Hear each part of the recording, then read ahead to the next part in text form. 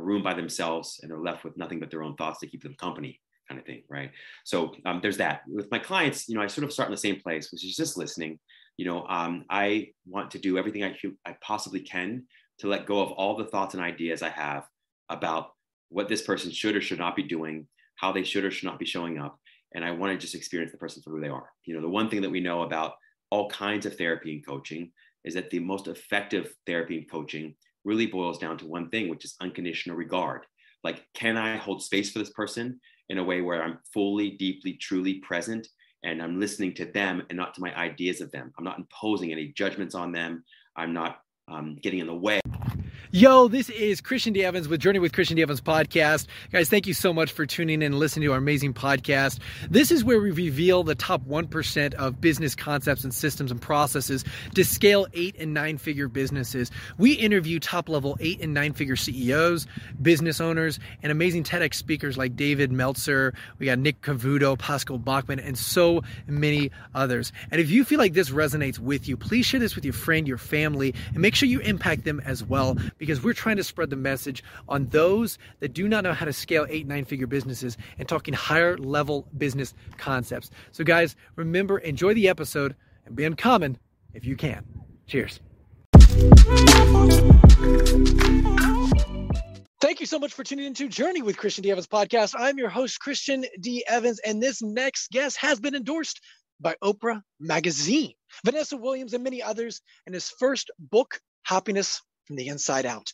Is a celebrity endorsed and critically acclaimed. It has been translated into various other languages, including Chinese. In addition to serving as a TV host and producer on Good Morning La La Land, a consulting producer and on-camera expert for Mind Your Business on OWN OWN Network, and a celebrity love coach for Famously Single on E! Network, this man has been a guest expert for Access Hollywood, The Today Show, Good Morning Show, The Good Morning America, The Balancing Act, CBS Early Show, and magazine like GQ, Self, Health, Cosmopolitan, Glamour, Upscale, and many others.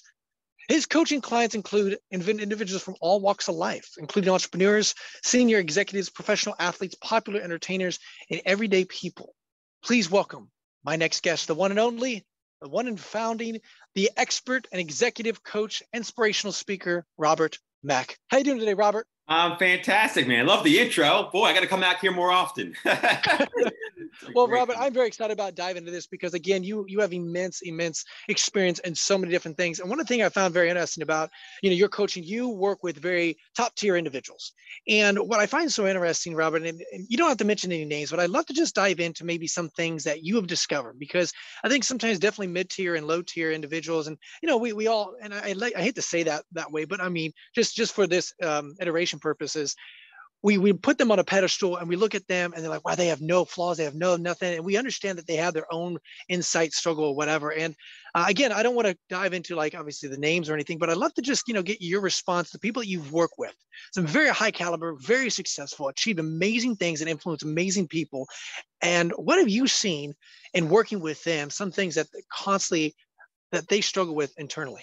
Yeah. So all people suffer. I mean, that's the first thing everybody needs to be reminded of. All people suffer. It doesn't matter how much money you make or don't make, how much fame or popularity you have or don't have. It doesn't matter how successful you've been. Everybody has their struggles and challenges and trials and tribulations. That being said, everybody has their wins and successes too. So I would say that, my executive coaching practice in particular in the last 20 years, the top 3 themes for most folks have been, number 1, executive presence. So everybody's wanting to be more charismatic, be more persuasive and influential, whether it's in their tiny little small town or it's across the globe. And that's true, just as true of the entrepreneur as it is the athlete or entertainer. I'd say that number 2, in terms of the executive coaching sort of themes or topics, it's probably managing workload and workflow. So everybody wants to be more strategic, more intentional, so they can achieve, accomplish, and acquire more with less, right? With less time, energy, and effort. And the third is just dealing with or managing difficult people or navigating difficult conversations, right? I'd say those 3 themes are pretty fascinating because it doesn't matter who I'm talking to, they generally come up in the conversation at some point in time. And of course, for me, since I'm a positive psychology expert and essentially a happiness expert, it all kind of comes back to the ways in which we can all be much, much lazier, but smarter in terms of achieving, accomplishing, acquiring, or experiencing what we most want in our lives. Let's dive into that. So I'm intrigued, and I appreciate kind of, obviously that was very, very like just fluent. I love what you said and just dove right into it. So I'd love to kind of dive into each one of those focus points, if you will. Executive presence, charisma, and influential. I think we all want to kind of unpack that a little bit further. So if you would, I'd love to hear a little bit more on that. Yeah, for sure. So I think of executive presence as really the 3 Ps or the 3 Cs. The first P is just presence, right? So that's keeping your mind where your body is. That's the way the actor Vince Vaughn puts it, which I just love. That's the entry level, sort of like the introductory level. There's a graduate level, which very few folks actually do well, which is keeping your mind quiet no matter where your body is. And most folks really struggle with that. If you can master that, you've almost mastered executive presence entirely already. The other 2 Ps are sort of positivity on one end and then power on the other. Positivity is just starting and ending every conversation, live and virtual, with personal rapport building, with warmth. You don't want to be brief, but you want to be warm, and you want to build a bank of goodwill with people through that personal rapport building. So it's starting and ending, interactions with positivity. And then sort of that third P really is all about power, right? And so that's sort of a combination of competence and confidence. Generally, if we're talking to people about executive presence, they probably already are perfectly or competent enough, but it's about how not to give your power away. So in other words, how can you still maintain your confidence and your authority, but not in a way that is a trade-off or that sacrifices or compromises your positivity. So what most people do, particularly smart people, is they feel like they've got to really lean into the power sort of first and foremost. And when you do that well, and when you're really smart and you're really competent, people will say, oh my goodness, that Chris, that Rob, they're just so smart. I don't trust them at all. I don't trust that person at all, because you don't feel any real personal connection with you. It feels transactional. It feels like, you might manipulate them or bite them, so to speak, bite the hand that feeds them. So you want to be careful about that. So the idea is to dial all of these 3 Ps up: presence, power, and positivity. If we were talking about it in terms of the 3 Cs, which is an equivalent way of talking about it, we'd say it's really just maintaining your calm and your coolness. That's the first C. It's confidence on one end and the connection on the other. Now I'm curious because, see, as you grow up in higher level stuff, there's natural an occurrence of, okay, hey, I'm very confident, and you come in, and you have this presence, and there is our power. However, though, also in that, sometimes pride and arrogance can kind of show its face. So how do you make sure in these kind of attributes that you make sure you keep that in check? There's still humbleness, but there is this power presence, as well as, like you said, there's calmness and connection with those people. Yeah, so on one level, it's self-awareness. I'd say that's probably the master key to it there. The way I sort of discern or differentiate arrogance from confidence is that, first of all, arrogance is insecurity and lack of confidence masquerading as confidence. So there's that. And that's true of often pride as well. The other way to talk about it is that arrogance is exclusive, confidence is inclusive. So when you're extraordinarily confident in who you are, you're self-aware and you're self-loving and you're self-compassionate and you're self-confident, you can include other people in that confidence without it feeling like it's a hit or a ding, or it will compromise your own self-confidence or self-esteem or self-love, right? So in other words, I'm like, yo, Chris is dope. I love Chris, man. He's just like an incredible guy. He's so smart, he's charismatic, he's fun to talk to. And I don't feel at all diminished when I say that. At the same time, I say, I'm also really dope and I love what I do. And I have this sweet spot of this core competency or this competitive advantage in this one unique area. And I know that there's nobody better at doing that than me in the whole world, right? So I'm able to say both in the same breath, and I don't have to, only prop myself up by putting other people down. Now, I want to loop back, and I really appreciate that differentiation. I think that's really, really awesome to see how, it's more inclusive versus exclusive, and that confidence, that pride, and differentiating that. Now, I want to loop back and around and what you talk about quieting the mind. What do you mean by that exactly? Yeah, so it's being able to turn off your mind at will, on demand, whenever you want. So the first step is really, can you think what you want to think? And can you feel what you want to feel when you want to think it and when you want to feel it, right? So most people, I'd say most of us are much too tolerant of mind wandering, where you have trouble being attentive and being present and being focused. So there's that. The second piece is, you don't need to be thinking all the time. If you're swiffering, can you just swiffer and not think? If you're listening, can you just listen and listen to the other person and not listen to your own thoughts about the other person? If you're taking a shower, if you're cooking, if you're going for a walk, can you just do those things and not think, right? So it's, in other words, it's unitasking. It's doing one thing at a time remembering that thinking counts as one thing.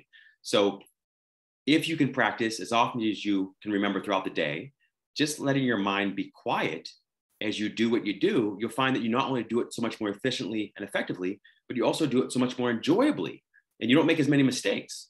So the key there is like flow state. Athletes are well aware of this. Thinking gets in the way of creativity. Thinking often gets in the way of productivity and efficiency and even enjoyment.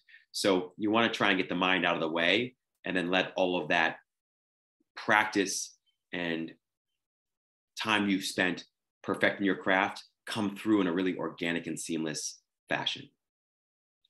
Are there things to do that help facilitate that quietness? Yes. So I'd say that first and foremost, it's unitasking. So it's easier if you start to focus your mind on one thing at a time. But then second, I have a practice or a tool that I love. I was introduced to probably 20 years ago, and I talked about it a lot, but I never did it in the beginning. I'd tell everybody else, you should do this thing. It's so great, like a typical coach thing.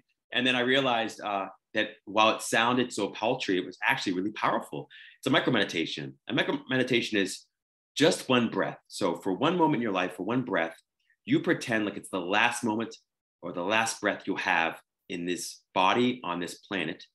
And you try to be really sincere about that. I mean, the truth is our lives can end in the next moment, in the next hour, in the next day, and next week. We don't know. We genuinely don't know. No moment is guaranteed. So if you can really remember that, then all you do is you let all your thoughts go and you try to enjoy this one breath as deeply as humanly possible by breathing in through your nose and out of your mouth and from the stomach.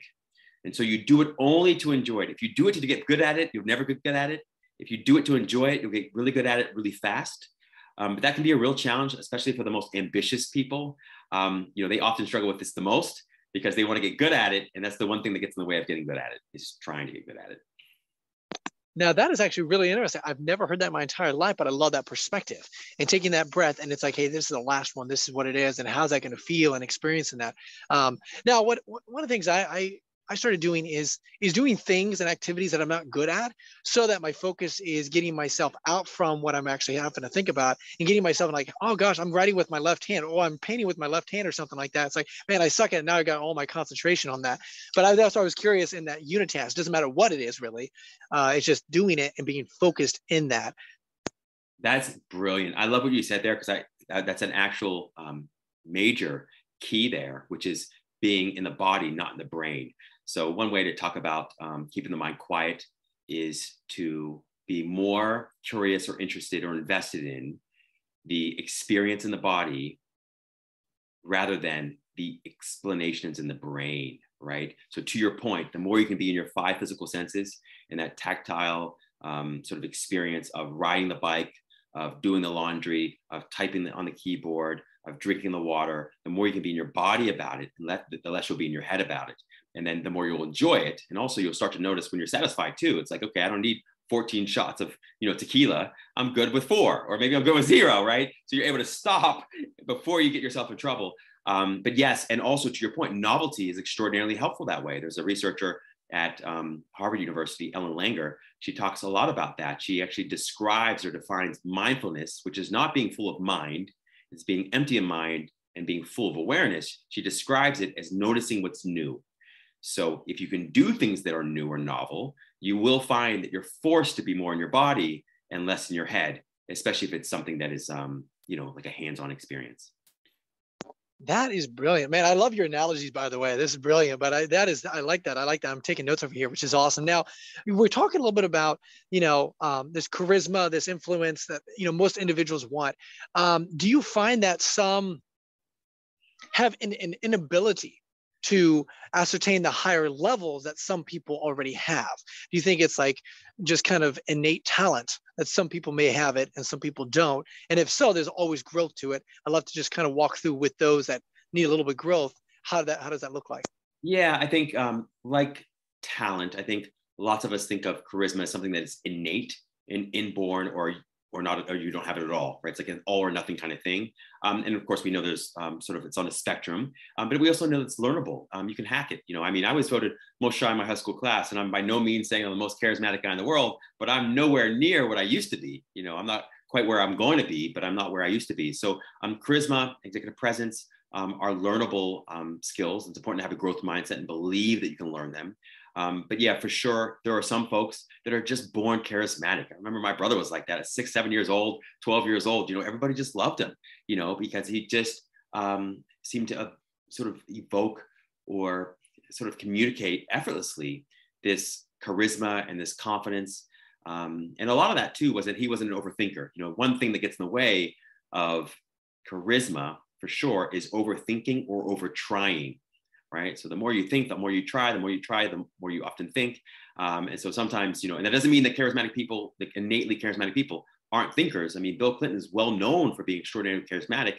And he's obviously extraordinarily, smart too. So it's interesting that some of us are born with more charisma, but you can learn charisma. And in fact, you can get just as charismatic as the most charismatic person out there if you just put some time in. Robert, your story is very interesting because you say you were shy, and I want to kind of dive into this a little bit, because now you're able to work with these high caliber, and some individuals, I've met, and they're very, very high caliber. They're just big personalities, and they're bigger than life sometimes. And so sometimes you may feel inadequate when you meet them, and at the end of the day, they're just people, right? They just still run through the same thing, right? And so I'm curious, Robert, what were some limiting beliefs in your life that you had to overcome that were holding you back from the highest level that you are now obtaining? Oh, you got such great questions, man. You've done this before. You've done this before. So I would say that, so the first thing I'll say is all beliefs are limiting beliefs. Okay. All thoughts are limiting thoughts. They're limited by their very nature. I mean, we can't capture the ocean with a spoon. That's essentially what we try to do when we capture any experience or really anything in the world with our thoughts, with our very small, finite, limited brains and minds. That's the first thing. All beliefs are limited. Second, to your point, some beliefs are much more limited and limiting than other beliefs. And I would say that, I was nothing but a repository of limiting beliefs from a very early age. I thought that IQ was hardwired. I thought that sociability and charisma was hardwired. I thought that happiness was hardwired. I thought the basketball skill was hardwired to a large extent. That one was for me a little bit more flexible, and I knew it was a little bit more malleable. But still, I'd say I was pretty convinced that who I was at the age of 6 or 7 would probably be who I was at the age of 67. And so I'd say that, gosh, so many. For me, the biggest ones were probably definitely around charisma. It was probably also around just being sociable, like socially intelligent. I didn't really speak till I was like 16, 17 very much. I was most shy in my high school class. I think probably also certainly ideas around money for sure, making money. Also ideas around like we all have sort of what we call success contracts in our head, or happiness contracts in our head, or love contracts in our head, which basically are a series or story of limiting beliefs that limit or tell you what is necessary in order for you to be happy, feel loved, or be successful. And of course, we make all of that out. I mean, we inherit it from our parents and cultural and social programming, conditioning, but they become limiting beliefs that play out in our lives. And when we don't make those unconscious beliefs conscious, then they dictate our lives, and we call it fate. Oh, it's just, I was fated to be a failure. I was fated not to make any money. I was fated for these things to happen. It's like, no, you weren't actually.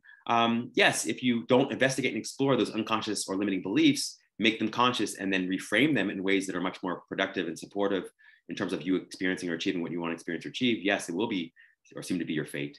But yeah, for me, I had ideas around happiness that had to be earned. I had ideas around success that it could only come with pain and suffering, and it could only come, if I had more money, that if I inherited more, or whatever. It was all kinds of ideas. They're all wrong, because if you can find one exception to any of it, and often the exception proves the rule. So I know plenty of people in my practice that are rich and successful and work way less than you and I ever worked, right? And they're way less talented, and they're way less charismatic, and they'll admit all of that. They'll say, I don't know, it's just interesting. And then there are people on the other spectrum, which have they work themselves to the bone. They're really smart, they're charismatic, all the things. And they've experienced nothing but failure, at least they feel they have.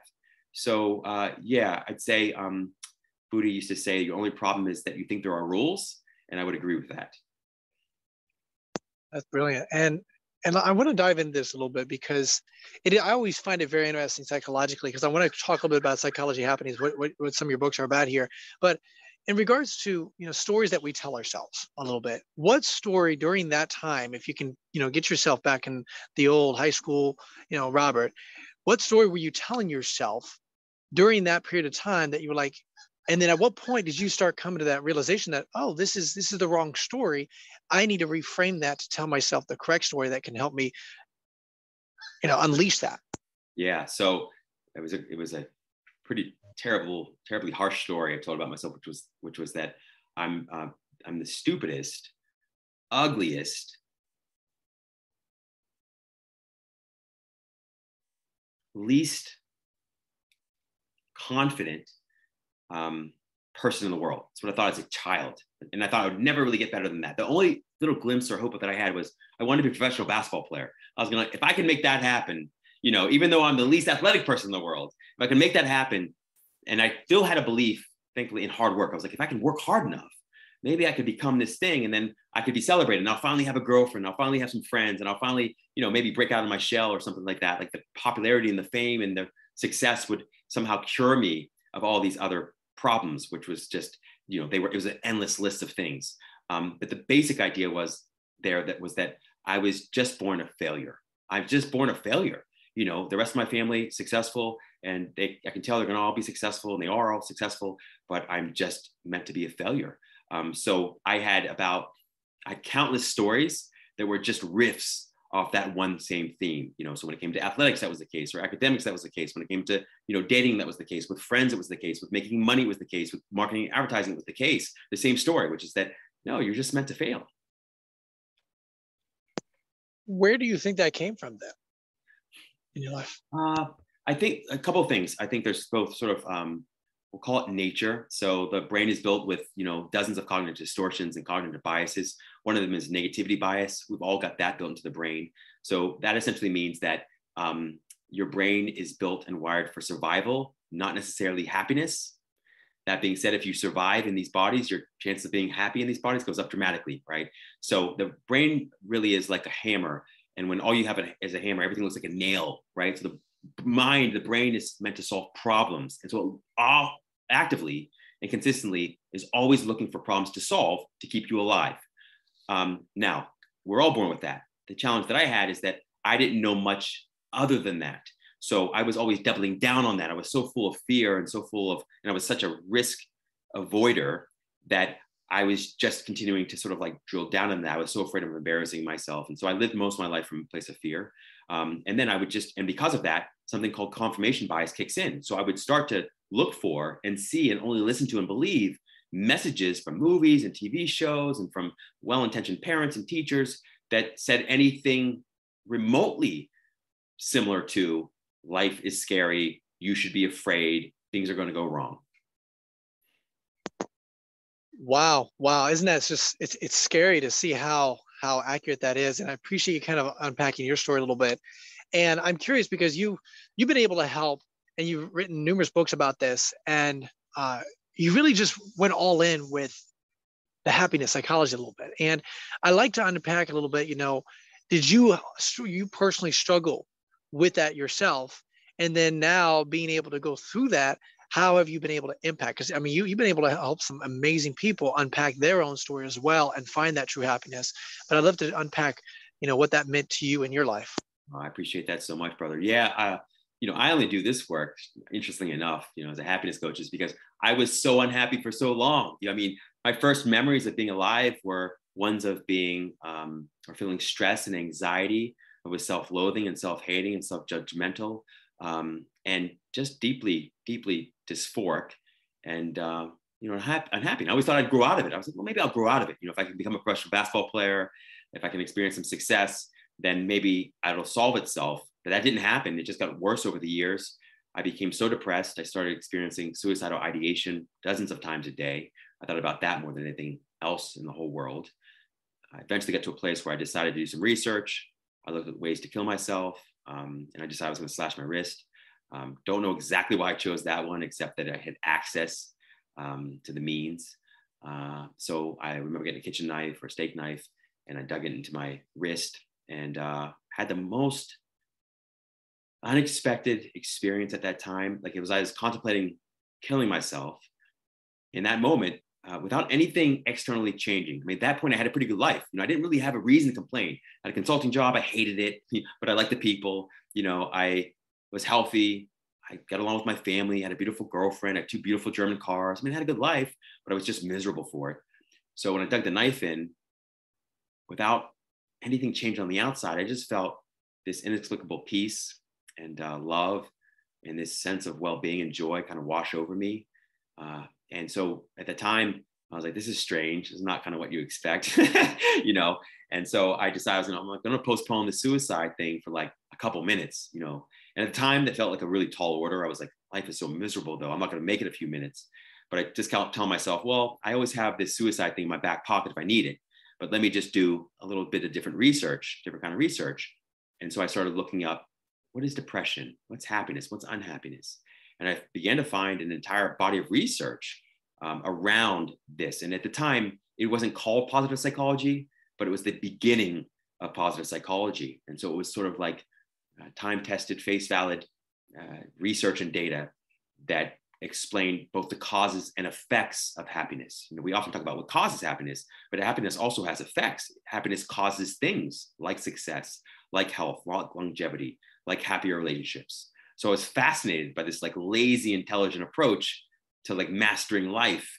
And so I began just putting myself, pouring myself into books and everything I get my hands on that would teach me more and more about happiness. And so, Robert, what you're saying and what you're just talking about here is because our brain is wired in a more survival aspect, then this happiness, this stuff does not come naturally. It has to be learned. And so I'd love to kind of dive into that a little bit. When that's true, which we know that you just mentioned that it's survival, then what kind of intentionality can we do and implement on a single everyday basis that helps us facilitate that? Yeah. So, and I just love the way you expressed that, and you allowed me to clarify something that I might not have fleshed out earlier, which is like, if you look at small children, not always, they have their temper tantrums, but small children often are happier than your average adult in lots of respects, right? And also, if you look into nature, I mean, all of nature is perfectly blissful except for human beings, right? And all of nature experiences the same death, loss, misadventure, accidents, illness, all of it nature experiences, but nature doesn't make a problem out of their own existence the same way that human beings do. And so what happens is that at some point in time, as we begin to develop abstract thought, prefrontal cortex, begins to just grow and grow. And before you know it, you find yourself overanalyzing, lost in discursive thought. And that's where the unhappiness really starts to sort of get worse and worse and deepen for most of us. We go from living in the moment, the present moment, not living for the present moment, but living in the present moment, to a place where now we're living in the future or living in the past mostly. So what unhappiness essentially is too much thinking and not enough living. It's too much thinking, not enough feeling, too much thinking, not enough experiencing. And so the challenge and opportunity with happiness is really unlearning unhappiness.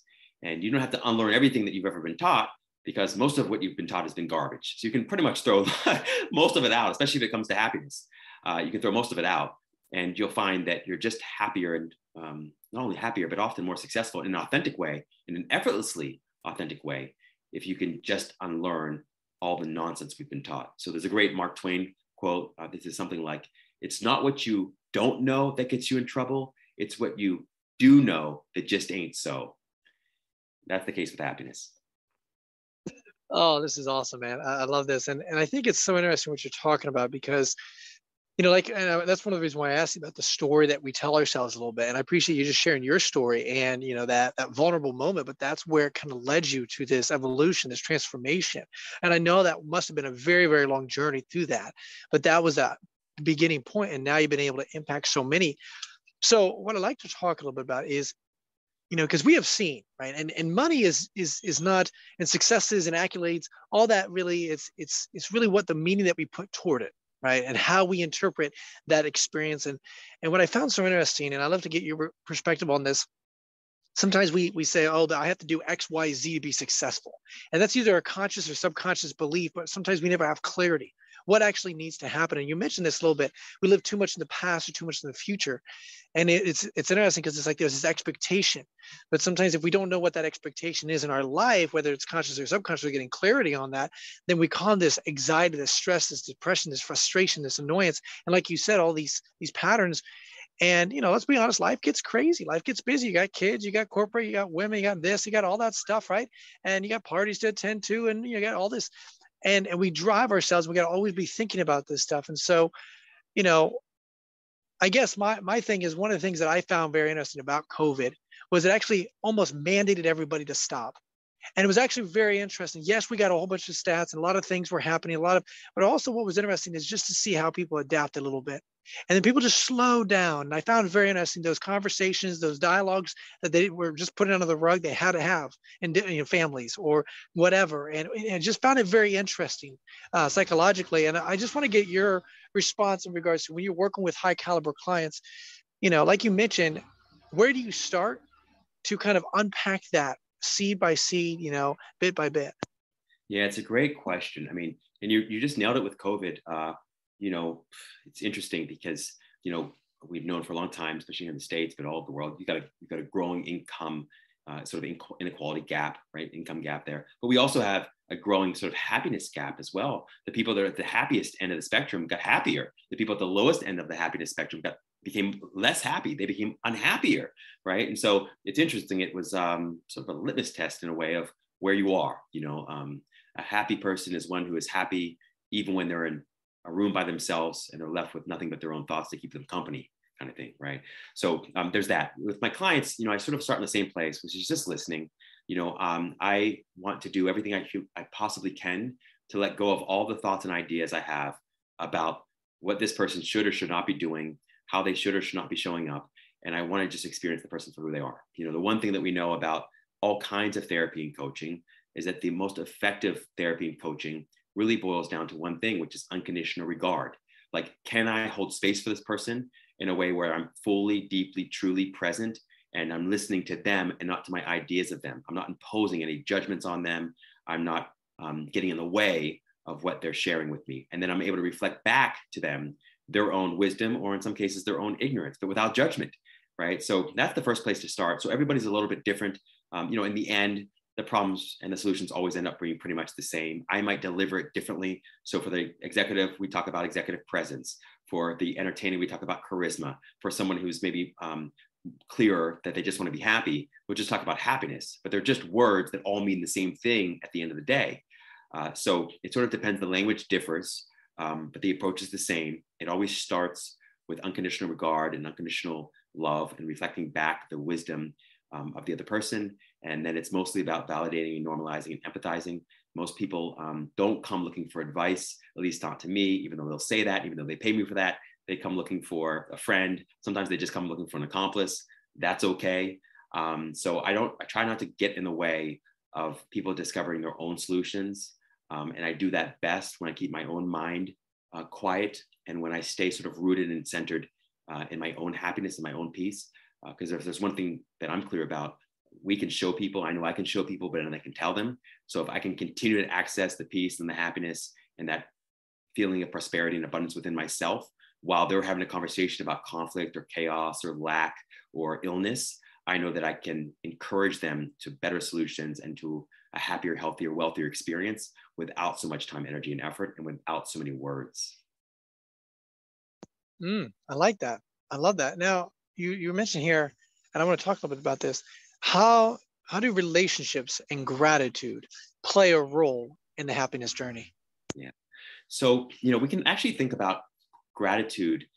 Probably it's a synonym for love, and love is a synonym for happiness. And so the way I put it is this: we often think of like love and happiness, or gratitude as happiness, and happiness almost as two sides of the same coin, or two sides of, or two different coins, but they're really two sides of the same coin. So in other words, when you're loving something or someone, you're feeling happiness for or with that somebody or something. Another word for that is just gratitude, right? So gratitude and love and happiness are really synonyms in a way. We don't always see it that way. We don't always experience it that way. And often, especially when it comes to love, you kind of get a bad rap. It kind of gets a bad name. And so there's some confusing ideas that we have around love that are counterproductive. But at the end of the day, love is just your happiness shared. And, so when you're alone and you're happy, we call it happiness. When you're with somebody else and you're happy, we call it love, right? And gratitude is just the experience of either one of those things. So that's one piece. So relationships at the end of the day, from a positive psychology perspective, we know that relationships, and by relationships, we don't just mean romantic relationships, we mean platonic, and we just mean friendships, we mean all kinds of relationships. Social support or relationships are one of, if not the most important factor or variable in living a happy life. So if you want to be happy, you want to care about and take care of your social and relationships, your romantic relationships, all relationships. Do the best you can. The other thing we know for sure as well is that when you're in a relationship, whether it's with a friend or a particular romantic partner, sometimes we think, well, I'm happy enough, I can pull this unhappy person up to my level. But that rarely, if ever, happens. It usually works the other way. So the least happy person in a relationship pulls down the happier person and not the other way around. And so one of the best tips, tricks, or pieces of advice I can give anyone is, when it comes to choosing a partner, try to choose a partner who's as happy or happier than you. Because if you don't, you will experience the result of emotional contagion or social contagion, which is basically you become infected or just sick with the other person's misery and unhappiness. The final thing I'll say, there's one more thing I'll say too. So we should all, at this point, hopefully in our lives, be disabused of this idea that relationships, and particularly marriage, will make us happy. I mean, yes, you get a small bump in your happiness level during that honeymoon phase, okay? But then after that, you quickly return to your baseline level of happiness. And then often you dip way below that, as the marriage relationship goes on. Now, on the other end, while relationships or relationship success doesn't predict happiness, happiness does actually predict or facilitate relationship success and happy relationships. So in other words, happy people get married earlier, happier longer, and happier in all the relationships, whether they're married or not, right? Second of all, they get along more easily with other people. Third, other people get along more easily with them. Fourth, they're rated as more attractive than their unhappy counterparts. So people will literally look at pictures of you smiling in one picture and not smiling in the other. The one is an authentic smile, and in the authentically smiling picture, they'll say, "Oh God, this guy's a 10 out of 10. Chris, he's so good looking." And the other's like, "Oh, I don't know, maybe he's an 8." Just because you weren't smiling. So if you care about love and you care about relationships and you care about some other things we'll talk about here, like success, you want to care about happiness. It's one of the fastest, most efficient, effective, and enjoyable ways to experience more of what you want in life, no matter what you want in life. Now, I love what you said there in regards to it's relationships and being aware of this, because we see this, but also in coordination to like success a lot of times, or financial success, but we never think about it in root of happiness as well, because it's like we get the whole concept of the 5 people that are closest, where they may be very successful financially, but you have to be aware, hey, are they successful in the happiness category as well? So that should be something that our audience should be listening to. I appreciate you just kind of having that perspective, because even though we've heard that, we've never actually have thought of that in that arena, which is, I think, really, really important to hear. And then also, one of the things that I've done I always struggle with a lot of just pride and arrogance in my life. And one of the things that I do is like just to hold myself in a perspective is, being grateful for what I have, what I do have. And, not looking at, like you mentioned, and judging when I see something. It's more of, hey, I'm grateful for that. I have X, Y, Z, and, and whatever, and just being grateful and gratitude and showing these skills or attributes or whatever that, and the same thing with that individual. Hey, I'm grateful for that person being able to do that and accomplish that X, Y, Z. And that helped me get a nice perspective in that regard. I'm intrigued because, see, when I had a friend of mine that was struggling with just this frustration, a lot of things were happening. And right away I said, hey, let's get up and let's do something. And right away we went, and I found someone that was worse off than he was on the street. And I said, hey, let's go and get him a meal or something. And it wasn't like I'm not just tooting his horn, but I'm doing that because I wanted to unpack his thing and his stuff. And I realized the best way to do it is through action. Actions sometimes are and getting people out of that situation and doing something that helps them generate joy and that gratitude and happiness and so forth. And I just want to get your perspective, because you have seen people, they have the weight of the world, definitely with the people that you work with. I mean, there's a lot of stress, there's a lot of anxiety, and let's be honest, there's some mean things that are said to those people, online, on the news. Man, they look kind of fat in that dress, whatever it is. Like, there's just some derogatory stuff. And so, naturally, they'll probably come to you, open up that, have that conversation. You do an excellent work in not judging them, just hearing them, listening to them. And I'm just curious, Robert, during that time, is it more of just listening to them and let them, kind of work through it? Or is it more of, hey, what can I say to help them get over this or give a different perspective? Because I think everybody runs through that, and I'd love to just kind of hear your response working with some high clients Yeah, that you have. gosh, there's so much there to unpack. I mean, it's so good. It's all the things you shared there. So many insights in that powerful question. First, I'll say to your gratitude point, yes, I was unhappy when because I had no shoes until I met the man or woman who had no feet, right? So gratitude, really powerful. You can't be happy with things you don't have. You have to be happy with things that you do have. And it's interesting because if you can see the ways in which you're steeped in abundance and prosperity right now, right here and now, no matter how little you have, you find that it grows, right? What you appreciate appreciates, it grows in value. That's literally true. We have lots of empirical data to support that. That if you can feel abundant and prosperous now, no matter how little you have, your abundance and prosperity will grow in material ways over time. I mean, it's kind of wild. You save more money, you make more money. Happier people make about $600,000 to $700,000 on average, more than their unhappy peers over the course of their lifetime, right? So that it matters. So that's that piece. When it comes to clients, and you're right too, the challenge with gratitude, I remember I really struggled with gratitude when I had a really good life. I was still struggling with it. In fact, I felt guilty, guiltier, that I couldn't feel gratitude for all that I had. And so one of the discoveries I made was that you don't really want to fake the gratitude. You want to start where it's easy. You want to reach for the low-hanging fruit.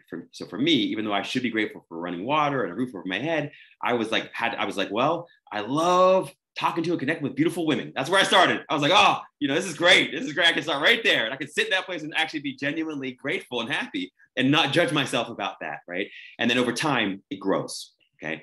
Back to your other point, when it comes to my clients, and it's a great question there. I mean, some of my unhappiest clients have, without question, been the richest and most successful and the most famous. I've had one client, $400 million a year, and just really, really unhappy and really miserable. And it made it very difficult for this client to enjoy anything, let alone the simple, small things. In the beginning, with most of my clients, it's all about listening and seeking to understand before seeking to be understood. It's critical, okay? For a number of reasons. One, it's just too easy for me to just mind dump things on people and assume they're just like everybody else. And while that's true almost always, I still want to get that out of the way. That being said, there's a period of time that happens between then and when I begin to make a hard pivot. And it sort of depends on the readiness of the client. So, one of the things I try to vet for in the beginning is just change readiness. How ready and receptive and open is this person to learning and to changing? When I got into this business 20 years ago, I thought I was entering into the behavior change business. I've been disabused of that notion as well, because not everyone is ready to make a change. They may be in a pre-contemplative stage, or if they're entering coaching, they're usually in a contemplative stage, but not an action stage. We want to eventually get them beyond that, rather than just a maintenance stage. So assessing or vetting for readiness of change is critical. And I, as much as I love to make money, I'm open to receiving money, all forms of abundance. I didn't get in this business to make money. I could make a lot more money and be a lot more famous and popular and probably a lot more successful in traditional ways, doing a whole lot of other things. But I genuinely care about people, and I genuinely care about living and creating a happier world. And I like being happy myself. So at some point in time, after a few sessions, when I realized that this person probably is better off for therapy, or they're better off, just having conversations where they're not getting the kind of reflection or being invited into a deep dive or being asked to make a change or encouraged or empowered to make a change, I'll find ways to maybe refer them out. But ideally what happens in almost all cases is that we do a hard pivot at some point where we now let go of whatever the problem is and we focus on solutions. So we let go of the past and we focus on the present and the future. And, that can be hard for people. It's hard to remember that focusing on problems, no matter how justified you are in feeling upset about those problems, really only makes you an expert in problems. It never makes you an expert in solutions. So the problem and solution are always on two different pages. They're on two different wavelengths. They're on two different frequencies. So that's the hard pivot for most people, is moving from the problem to a solution orientation. But once we've done that, then it's just a matter of putting one foot in front of the other. I love what you said here. Oh my gosh, so valuable. And I want to make sure we foot stomp on this, because I want to pull back a little bit, Robert, in regards to what you said here. When people are down and they got beaten up, and I want to and you talk to a lot of high caliber people, and they may have been in a situation where there's a lot of negative news about them, or maybe someone that's listening to now and they have a really bad employee or something like that, and you need to have that tough conversation. And what I'm curious though, and I'd love to get your response on this, because you mentioned, are they in a teachable spirit? Because sometimes when they just got hit and they're on the ground and they're kind of flailing, sometimes they're not in a teachable spirit. Maybe, like you mentioned, they're just more listening, and maybe you just need to comfort them. And I want to ask you, when you're working with someone, is it just intuition, or are there certain things that you can identify and say, okay, hey, they were now ready for an approach? Or do you ask for permission and say, hey, can I suggest something? Because then that opens them, because and I just want to share this, because I've been in a situation where I go directly for the kill. Hey, they're ready for it. And I realized that I messed up that relationship because I was not aware contextually of the environment. I was like, oh, you know what? I read that wrong, and I should have asked approval, or I should have been listening. And that was not my position, because they weren't ready. They weren't teachable. They didn't want to change, not at that moment. Now, maybe a few hours, maybe a few days later, they were okay with that and having that conversation and dialogue. But at that point, so I guess my point is the approach. And in that time, what are certain green flags or red flags that identify, hey, are they teachable? Are they in this change mindset? And how do you discern that? So that as a leader, as someone that's obviously helping, and a coach like yourself, being able to say, hey, I want to make it the highest impact, and you can do either positively or negatively, but I want to make sure I do it appropriately. Oh, such a great question. Gosh, so much in there. We could throw workshops on all of this. Like, you're so great at just really clarifying these incredible points and questions with insight. So a couple of things. So when I pick up the phone, I used to be so much worse at this. I think when I was so young and didn't talk a whole lot, and when you just observe people all the time, I didn't realize it. At the time, I think I was growing my emotional intelligence, my social intelligence a little. And I was an empath, right? So I feel everything. So I'd walk into a room and suddenly I'd be overwhelmed with stress or anxiety. And it was like, so weird, what's going on with me? And I didn't realize until later that I was really taking on other people's emotions and thoughts. So as I began to realize that, what I didn't realize was that when I started a coaching practice, the second I would pick up the phone or get on a Zoom call, is before I could even say, how are you? I would still follow through and say, how are you? I would know, I think right away, I'm like, oh, they're not doing well, or they just had a really tough week. I couldn't explain it. It was just an intuitive hit. Like, I could feel it. And at the beginning, I would call it out and say, oh, you say you're okay, but everything's telling me you're not okay. I realized not to do that. People aren't always ready for that. So the first thing for me is I'll get an intuitive hit, like, oh, this person is not doing well. And to your point, when most of us are in a really low mood, that for sure is the worst time to problem solve anyway. Okay. And it's the worst time to have an important conversation, believe it or not, especially with a significant other. And it's the worst time to make important decisions. So when you're in a low mood, wait out your low mood before you make important decisions or have important conversations, just critical. So you want to at least either distract the person or talk to the person long enough where the low mood begins to dissipate a little bit. And then you can begin from that place to explore whether or not they're ready for change. Generally speaking, when people are extraordinarily depressed, they're feeling relatively helpless, and you going through some kind of problem-solving exercise with them will probably backfire at worst. And at best, it'll just have you spinning your wheels. Okay. So once they're in a little bit of better mood, that's a better time to try and vet for problem solving. Now, even if they're in a better mood, that doesn't necessarily mean that they're ready to make changes yet. And so often what I'll do, and sometimes I do this with clients that I've known for a little while, or friends I've known for a little while, when they reach out and say, hey, Rob, do you have time to talk? I'll say, yeah. And before the conversation starts, maybe even over text or email, I'll say, how can I be most helpful? Are you looking to vent? Are you looking to share? Are you looking to brainstorm, or are you looking to problem solve? Or there's another option, which is, are you looking for resources? So then I know right away, without having to do this whole rigmarole thing, I know where they're at and what they're looking for. They're clear about it too, so we don't have to have any disappointment in that experience. But yeah, I'd say that's the best way. And the other way is just throughout the conversation, just ask them. When you get to the end, I generally always default into listening, mirroring back what I heard them say in my own words without judgment, validate, normalize, empathize. That's the structure. And then once you've done a little bit of positive reframing here and there, like, you can see if they take the bait, right? So they'll share a problem. They'll say, oh, I've never been unhappier than I am today. And I'll say, I hear you there. I hear what you're saying. What you're saying is there's never been a greater opportunity for you to be happier than there is today. And I'll see if they take the bite and say, oh, that's interesting. Yeah, I guess that's a good point. I know we're good. We can move from there. But if they say, that's not really the way I feel, Rob, this is a really bad day, I just stop there. But then finally, in the very end, we get to the end of the conversation or partway through, I'll say, well, what can I do to be most helpful? Talk to me. And often people would just say, just listening. I'm saying, okay, fair enough. Do you have any resources, Rob? Do you know anybody else? Can you get me on Chris's podcast? Whatever it is, right? So that's generally my like final resort or last resort, is just to simply ask them again. Oh, I love that. Such beautiful clarity behind that. And I think it's so interesting how you just laid that out for a lot of our audience, because this is so applicable to leadership, to your business, the way you're having these difficult conversations sometimes, and making sure that you get clear on that and asking what are they looking for, and then just having that dialogue. I really appreciate you kind of unpacking that for us, Robert. I do want to talk about, of course, the biggest thing is naturally the power of the happiness, integrating this, implementing this, and obviously some of the case studies that you've seen, not just financially, but just blessings in their life, the serendipity sometimes in life where, hey, you know what, now I've got I was very lonely, and now I've got a lot of wealth and stuff like that, but also I've got amazing, beautiful relationships that actually care for me and love me, etc. I just love to hear some of your case studies that you've seen by people transacting this and integrating this in their life and the serendipities.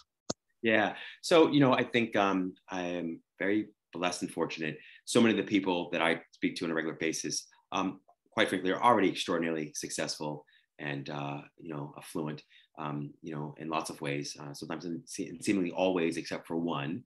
And so my greatest and happiest case studies are the cases of where people thought they could never be happy again, or could never be happy unless they were on antidepressants forever, or unless they were doing X, Y, and Z forever. And so I would say those people for me are the greatest success stories, because they had enough money and success and popularity to buy everything except for the one thing they most wanted, which was an experience or feeling of self-love, or of peace, or of happiness, or just true success, right? So that for me is mind-blowing. And then you can see it show up in their music, right? So I've got a few musicians. You can show it just changes. I mean, and people think that they'll be less creative when they're happier, but it's not true. You are way more creative when you're in a good mood than you were in a bad mood.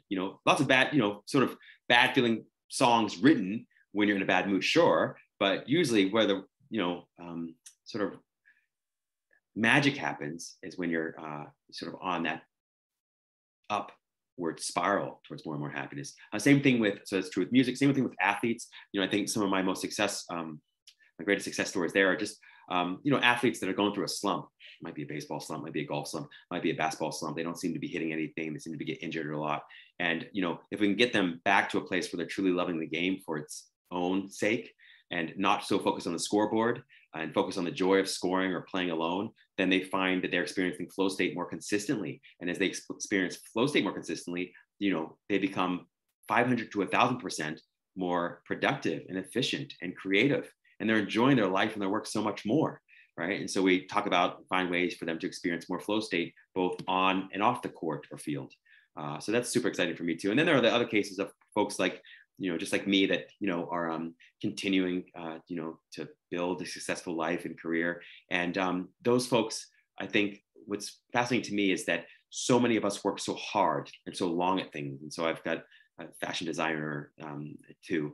And there was a Victoria's Secret model like this too, where it was like, they had this dream and this big vision, but they were so focused on the outcome and the result, they couldn't dial back into the process and the joy of the adventure.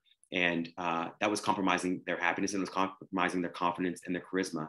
And they were working so hard, they were working tirelessly, either in the gym all day or, in the whatever it was, just working at their craft and not feeling like they're getting very far. But once they let go and they relax a little bit, they find that all this natural charisma and confidence comes through.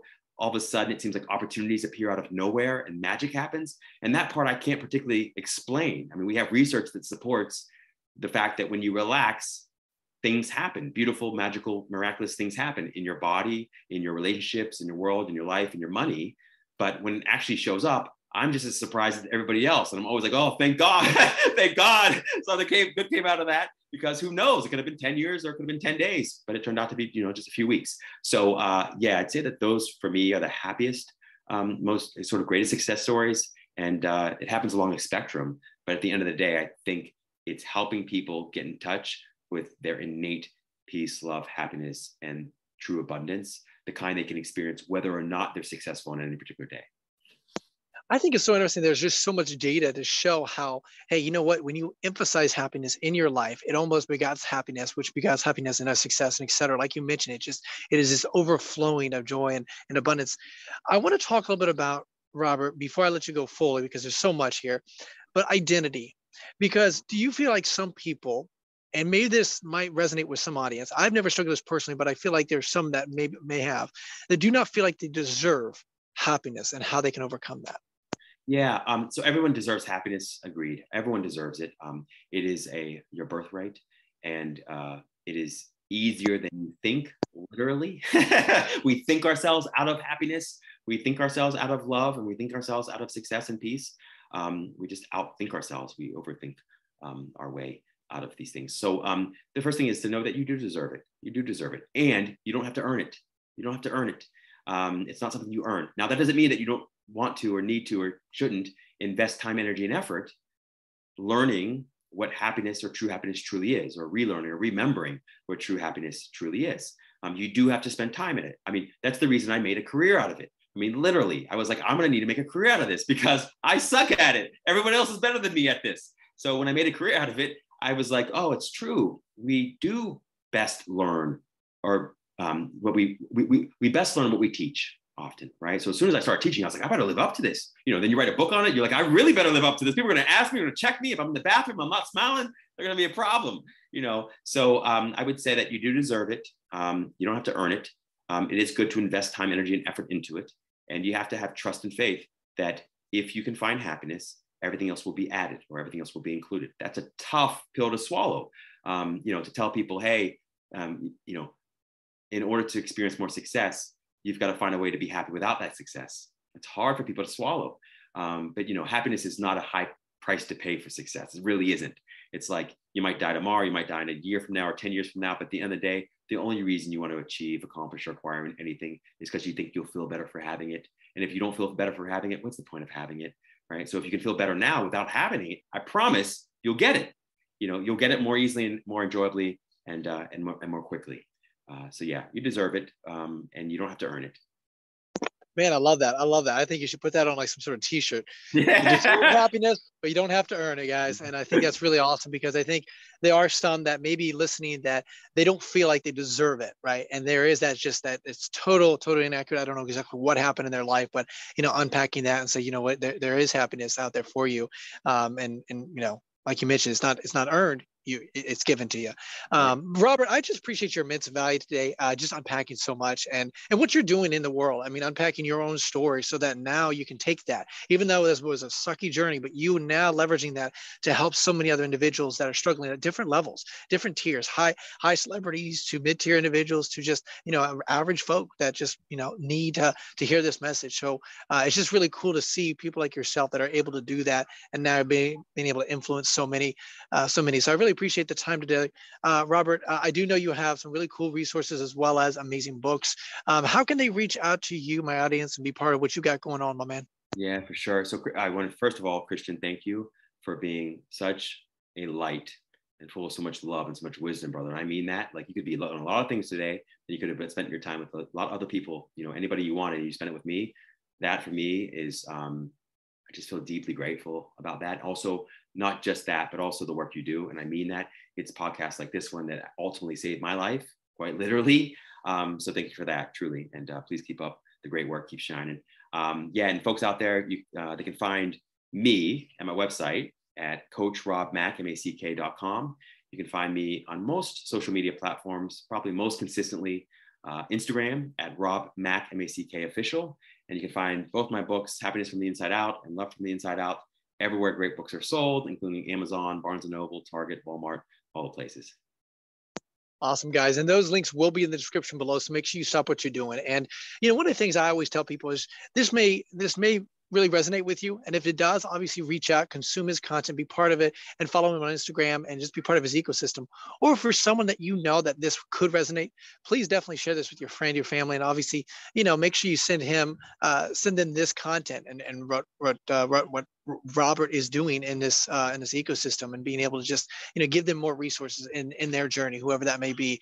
And again, Robert, I appreciate what you got going on, guys. Those links will be in the description. So this is amazing. Now, I always love to ask my guests before I let you go fully, is there any last words of wisdom they'd like to share with our audience? Yeah. No thoughts, no problems, man. No thoughts, no problems. So I know they're going to seem like, for I think most of us, life can feel like one damn problem after the next, so to speak, as the quote goes. And those problems are endless. So you solve one and something new pops up. So please don't wait to be happy until all your problems are solved. They never will be. You can still be happy, and you can solve problems a lot more quickly, easily, efficiently, effectively, and enjoyably if you just find a way to get happy today. So no thoughts, no problem. That is my man, positive psychologist, expert, executive coach, inspirational speaker, and published author, my friend, Robert Mack. Guys, that is Journey with Christian D. Evans podcast. Until next time, be uncommon if you can. Yo, this is Christian D. Evans, Journey with Christian D. Evans podcast. We thank you so much for listening to this amazing episode. If you feel and you know that this was valuable to you, please show some love to our amazing guest by liking this, by commenting on this, by making sure that you do a nice 5-star review, and just show some love to our guest. That'd be really awesome. Also, make sure you share this with a friend, a family, a colleague, someone that you believe would bring value to their life right now. And guys, we just want to say thank you again for just being part of our community. If you want to have more resources, don't be afraid. Go to christianDevans.com. You can actually schedule a phone call with me, or you can send me an email at christian.evans@beUncommonIfYouCan.com. That's christian.evans@beUncommonIfYouCan.com. Always love to hear some feedback, and let me know what is the number 1 or 2 things that you are struggling in your business and your life, and we'll make sure we have those conversations. Guys, that is Journey with Christian D. Evans podcast, and until next time, remember, be uncommon if you can. Cheers.